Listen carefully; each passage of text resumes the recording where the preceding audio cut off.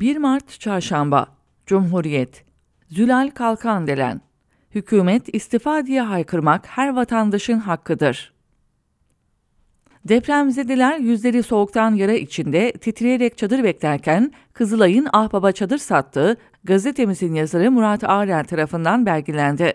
Bu utanç verici durum karşısında Kızılay Başkanı Kerem Kınıksa istifa edecek misiniz sorusuna ortaya böyle bir başarı konulmuşken goygoycuların lafıyla hareket etmem yanıtını verdi.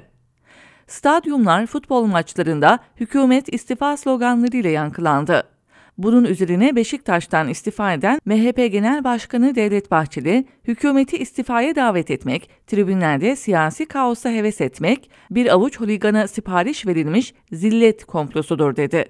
Deprem bölgesinde yaşananlara dair eleştirilere Erdoğan, günü geldiğinde tuttuğumuz defteri açacağız diyerek, AKP sözcüsü Ömer Çelik ise bunları not ediyoruz diye tehdit savurarak daha önceki felaketlerde de yaptıkları gibi insanları korkuyla sindirmeye çalıştılar.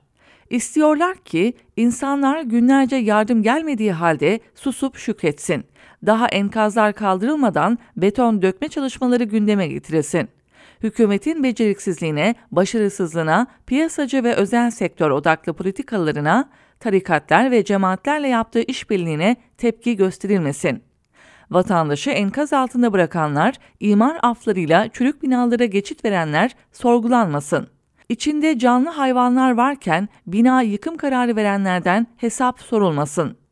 Yok olan kentlerin ve tarihsel mirasın bedelini kimse ödemesin. Bütün bu yıkımın üzerine yine beşli çeteler üşüşüp ceplerini doldursun. Deprem bölgeleri kar uğruna peşkeş çekilsin. Yerli ve yabancı tekellerin oyun alanı olsun. Ve buna karşın muhalefet de eleştiride bulunmasın.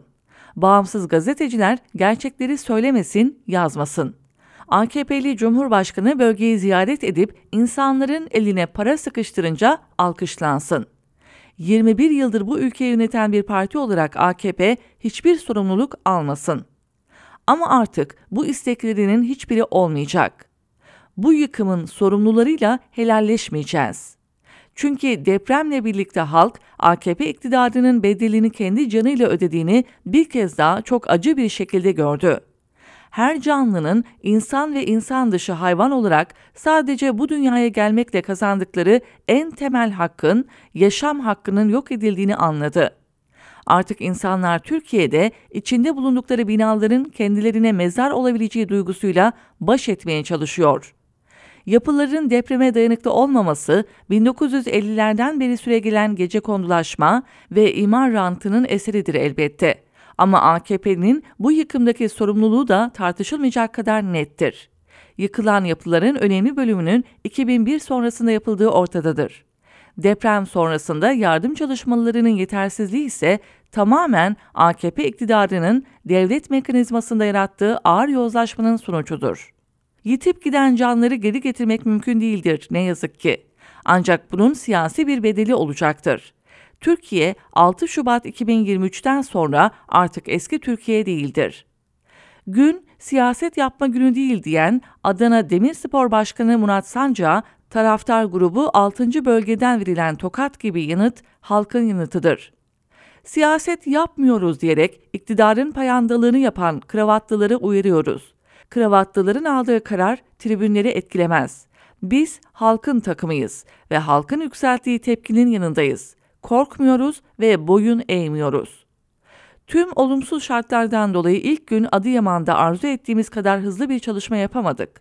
Bunun için helallik istiyorum diyen Erdoğan'a halkın yanıtı budur. Bu yıkımın sorumlularıyla asla helalleşmeyeceğiz. Hükümet istifa diye haykırmak her vatandaşın hakkıdır.